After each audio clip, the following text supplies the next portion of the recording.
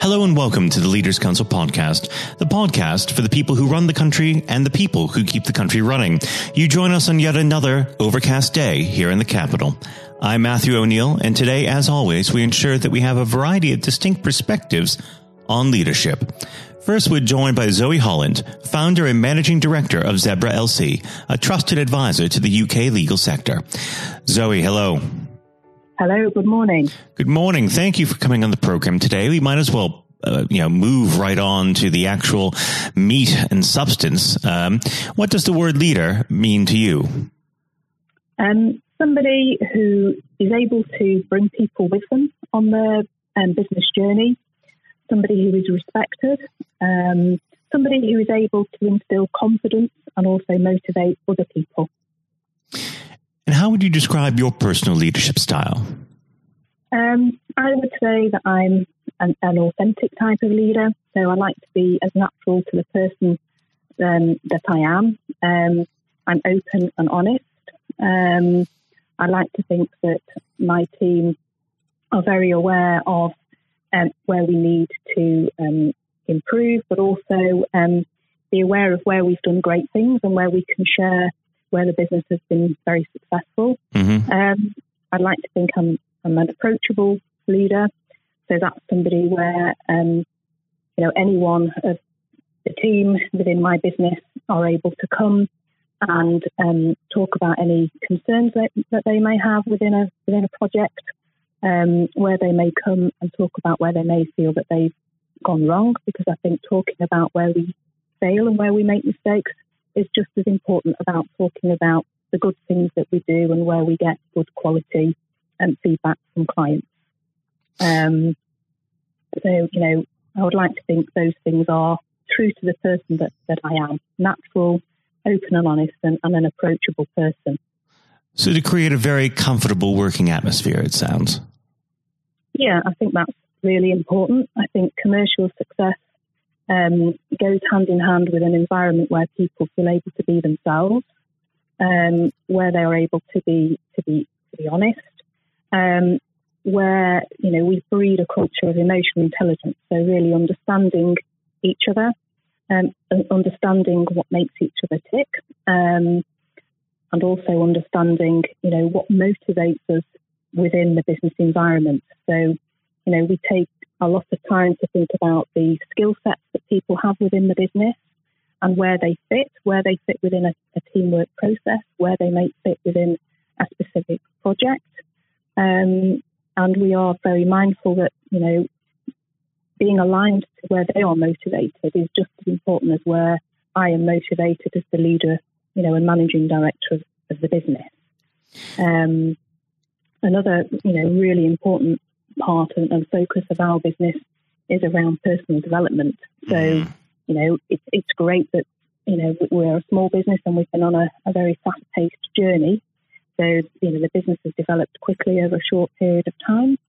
But it's also about understanding that the individuals within your business also need to think about their development and focus on, where they're going to be in terms of their improvements, and understanding also, where they are on their own personal journey and where they would like to be. So I think it's not just about developing the business, it's about developing the individuals within it.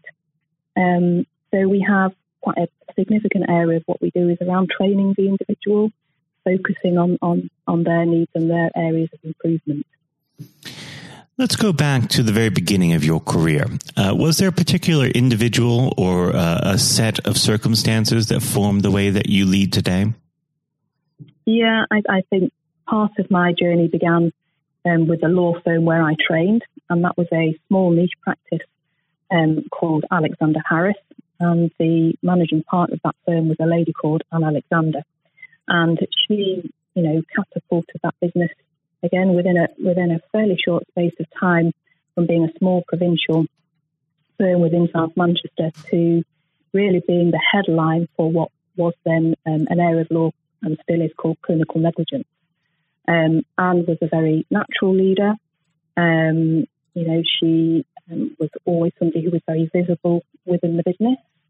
So I think, some of her approaches to leadership were important. to me at that particular time, and some of those have stayed with me throughout my own journey. And then also thinking about other people within that firm. So I worked very closely with what was my head of team, a lady called Nicola Castle. Again, she became a very leading light lawyer within the UK in terms of cases involving child brain injury. But again, Nikki, for me, was a very approachable head of team. She was, again, an open and honest and a very natural type of person. And for me, that really motivated me within my role in my early stage of my career. Do you find in your work now that you have to deal with conflicts within your staff? Sorry, did you say conflicts with my staff? Conflicts within your staff? Yes. I mean, there are times when there are issues that we have to deal with within the business.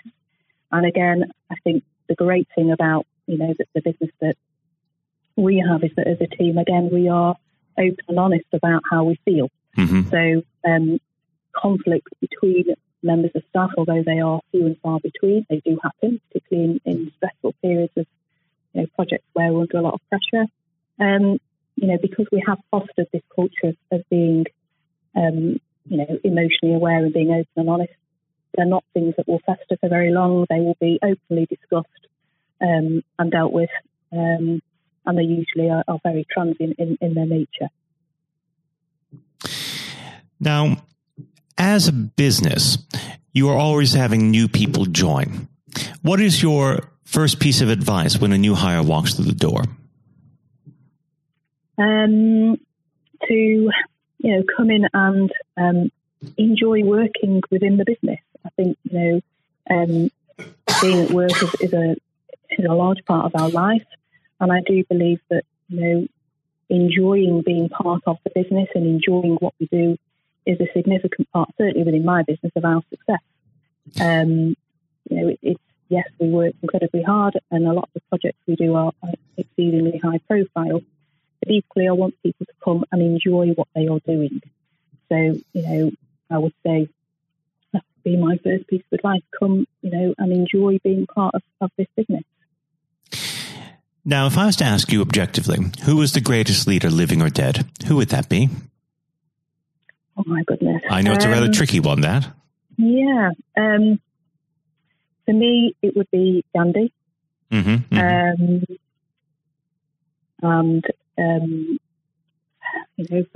For the reasons he was,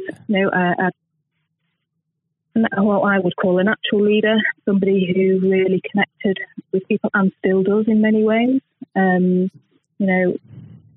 still think a lot of his mantra makes sense to me. So, yeah. Now, unfortunately, our time together is very quickly drawing to its close. But what does the next 12 months have in store for ZebraLC? It's really about building on, where we've got to today. So we are very niche in the market. We are heavily involved in merger and acquisition projects. So it's around, for this next year, being right at the core of the really high-profile acquisitions that take place within the legal sector. That's our external-facing proposition. And then internally going forward, it's continuing to develop the people within the business. Zoe, I'd like to thank you very much for coming on the program today. It's been an absolute pleasure discussing leadership with you, and I do hope that you come back in the near future. Thank you very much. Thank you. That was Zoe Holland, founder and managing director of ZebraLC. And now, if you haven't heard it before, is Jonathan White's exclusive interview with Lord Blunkett.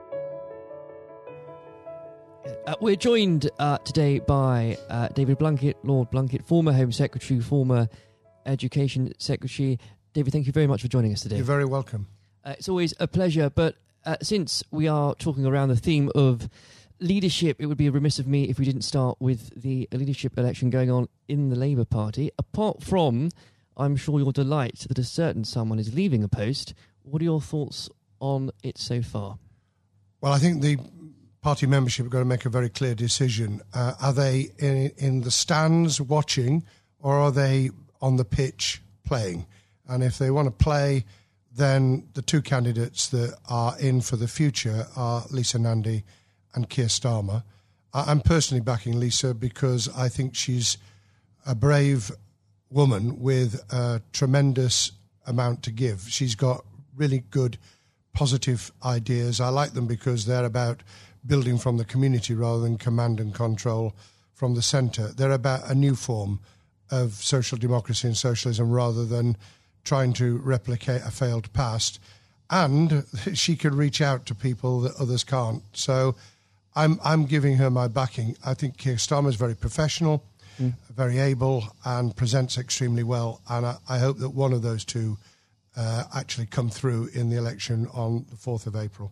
There has been a lot of criticism, especially from for candidates a little further left than them, who've criticised even the last Labour government as being part of 40 years of Thatcherism.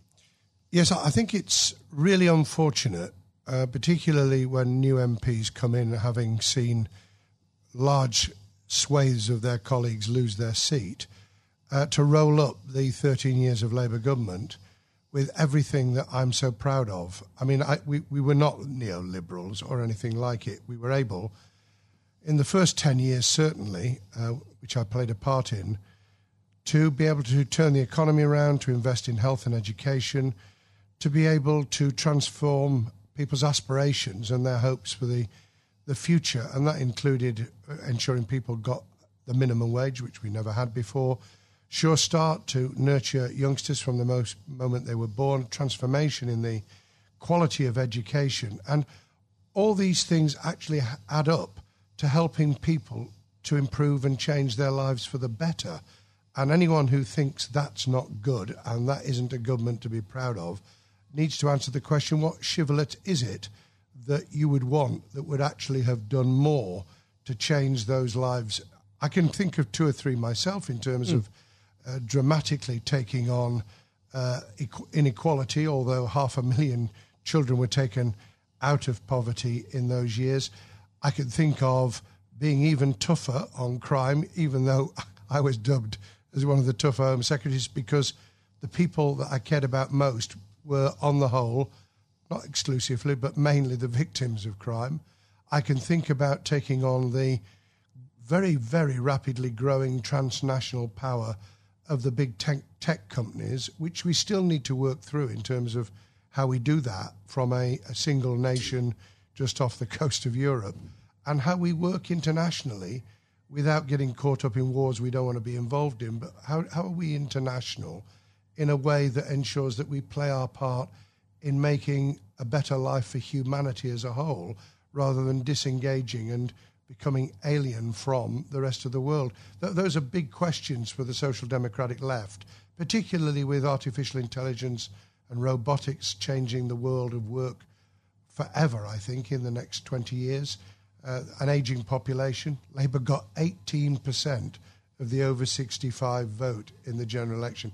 Just 18%. It's staggeringly. It's extraordinary. Staggeringly bad. And climate change, which we all know is going to be either a big gain or a terrific political trauma. We've got to take people with us. No matter which political party it is, the changes that will occur in this decade especially will determine their future ideologies, certainly. And speaking of your time as Home Secretary in government, you worked with so many different individuals of all political stripes and none at all. Is there someone, and on the theme of leadership, that stands out to you that embodies some of those qualities you described earlier? Yes, I mean, it's on the theme of bottom-up. It was some of the most inspiring head teachers and classroom teachers who, in really, really difficult circumstances, were actually transforming the life chances of children by inspiring those children to want to learn, to, if you like, lighting a candle inside them, giving them a window on the world, which created an inquiring mind and an understanding that the world was their oyster, that they could do things with support. My philosophy has always been mutuality and reciprocity. We need mutuality to support each other. We need reciprocity in terms of understanding that we don't just take, we give a lot as well. And I suppose that really comes down to if you're prepared to do something for yourself, we're prepared to do something to help you. And that's fundamentally in education, but it is in all sorts of walks of life as well. So you can have innovation, you can have entrepreneurship and creativity in business, you can have the way in which people turn things around for themselves. Small businesses have done that, the contribution to new ways of doing things, of thinking differently about our economy. Those are all grit to the mill. Those are the things we need to do. And we can do them together. It's not that you're on the side of the devil if you're an entrepreneur, or you're on the side of the angels if you work in public services. We are dependent on each other. You can't have one without the other. Yes. And I think, to coin a term, extraordinary, ordinary people, and especially when it comes to, given your answer, David, to teachers, to carers, people that honestly don't get the recognition they deserve on a day-to-day basis. And without them, half of society wouldn't function. Completely. I call it civil society, which functions even when government isn't functioning. It's the glue that holds things together. It's people working and living and having their being together and recognising that they are dependent on each other. I've obviously met incredibly inspiring leaders in a different vein. I was very fortunate to have met Nelson Mandela 3 times. I met Bill Clinton a number of times, both of whom, in very, very different ways, were inspiring leaders. I've met people in leadership positions who couldn't take a decision to save their lives. Tony Blair famously said in his conference speech the year before he stood down as Prime Minister, and I knew exactly what he meant. He said the worst ministers are those who won't take decisions, and anyone in a leadership role needs to, A, know why they're there, what they intend to do with the authority that goes with being a leader and a manager, and then how to draw people in as a team to be able to implement it so that it's a team approach. It's not someone out on a white charger.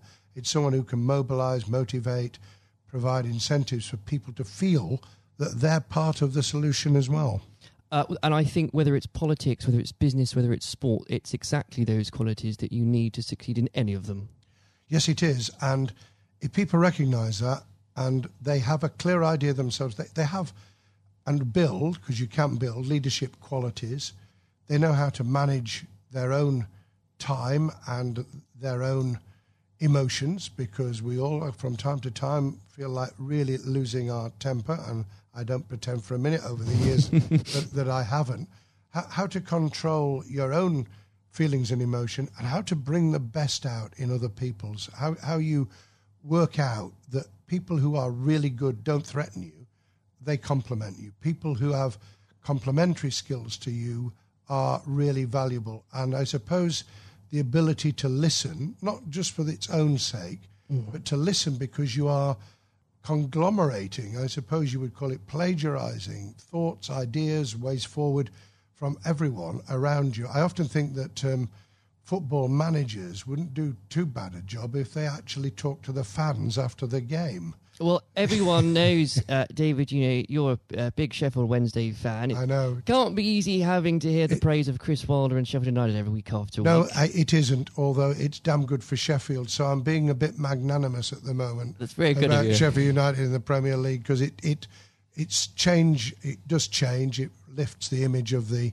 city internationally. If you're not just because it's Sheffield United, but because if you're playing Liverpool and you're playing Man City, then that's a global audience. You're immediately beamed across the world. So that's good. I could cry sometimes. We can beat Brighton, Premier League side, in the FA Cup at Brighton. We can beat Leeds at Leeds. I was there when we beat them 2-0 in January. And then you can lose 5-0. And then you lose 5-0 at home to Blackburn, and half the fans were out of the ground by half time. What would a manager Blunkett say in this situation? I would have asked myself a very simple question.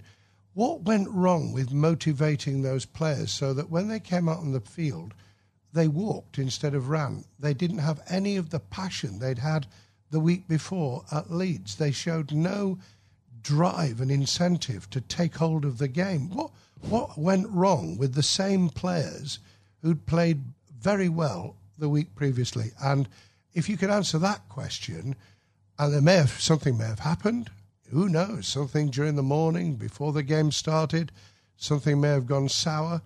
You get the answer to that question, and you then start to ensure that we never do this again. Yeah, well, I'm a Chelsea fan, so I'm beginning to feel your pain at the minute. But I would like to pick up on another point you just made, actually, David, about choosing a strong team, people that complement you. A lot of criticism that Theresa May got as Prime Minister was that she tended not to pick, perhaps, the more ambitious, the more ministers that might well challenge her. One of Boris Johnson's, for all his faults, he has been said in the past, he's a man that picks people that are good at their briefs.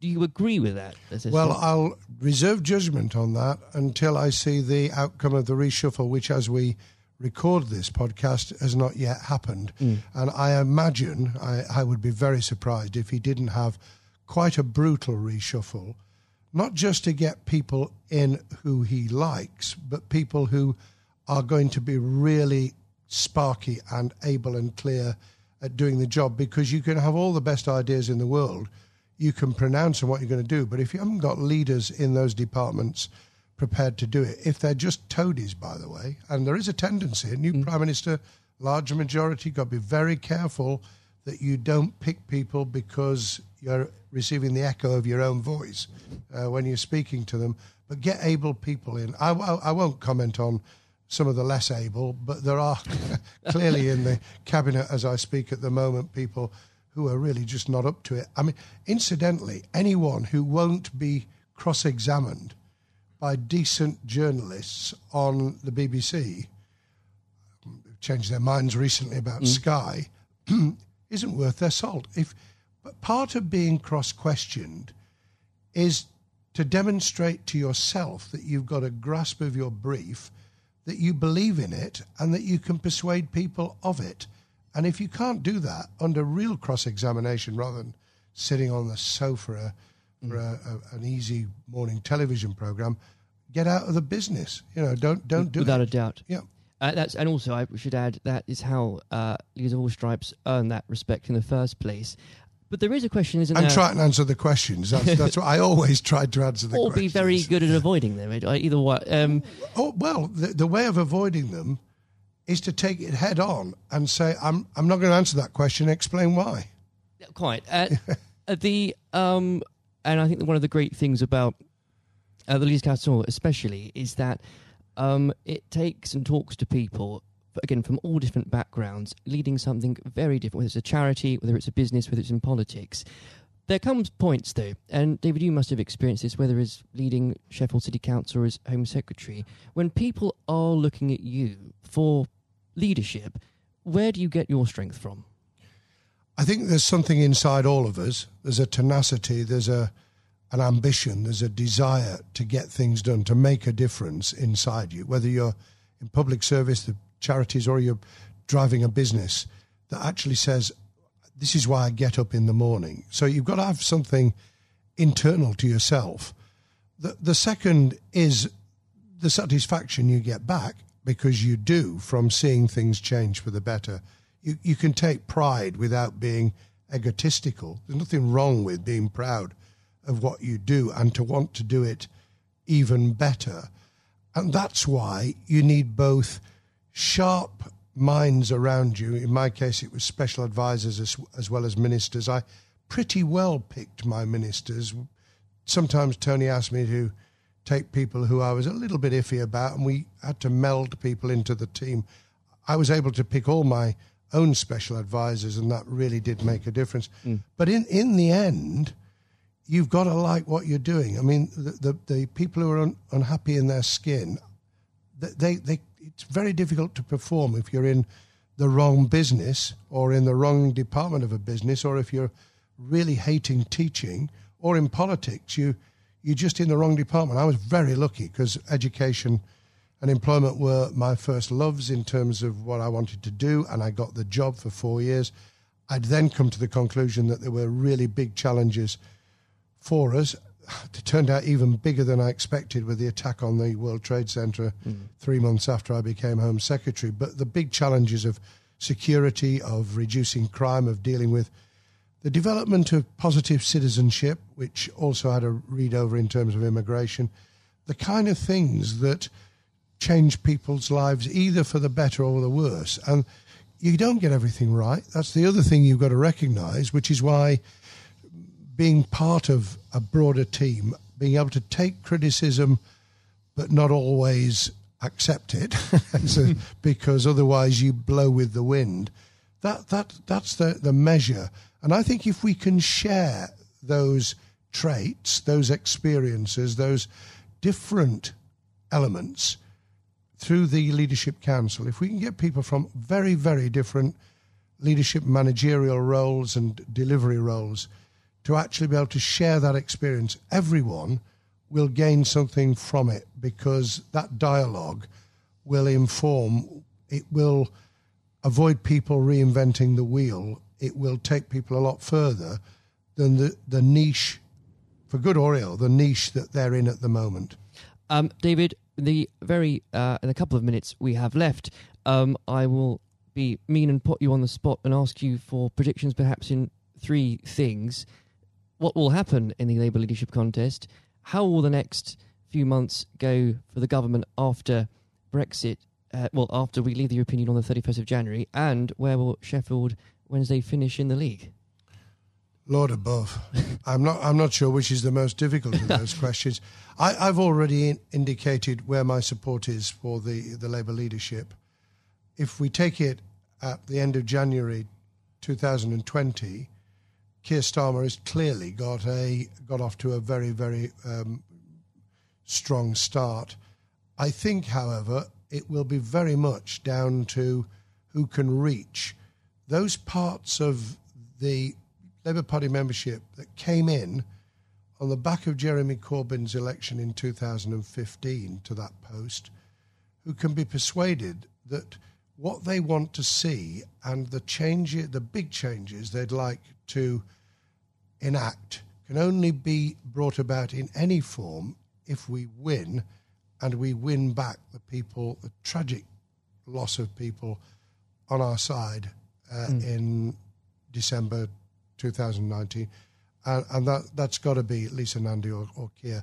On the next few months, I think that the government will probably do quite well. I think that there are real dangers ahead in just having 11 months to negotiate trade deals, especially with bellicose pronouncements about we're not going to have alignment, as though alignment in itself is a bad thing when some of it will be very good. So I think there are dangers, but I think there's quite a bit of momentum going with the government at the moment, and that will be reflected in relationships, in doing deals in Europe and facing outwards to the rest of the world. Sheffield Wednesday, God help me. I mean, how is it that 2 of the things that are most important to me, other than my family and loved ones, is football and politics? I think Sheffield Wednesday will be hard-pressed now to get into the playoffs. If we do, I think we could pull it off, but I am really reluctant. And I think on that prediction, your reputation will be judged. Lord Blunkett, thank you very much for joining us today. God bless you, Jonathan. This has been the Leaders Council podcast. Thank you for celebrating excellence in leadership with us. I have been your host, Matthew O'Neill. Until next time, goodbye. Thank you for listening to our podcast. The views expressed within the podcast do not reflect the views of the Leaders Council of Great Britain and Northern Ireland, its parent company or subsidiaries, members of staff, other guests, or any other person therein associated.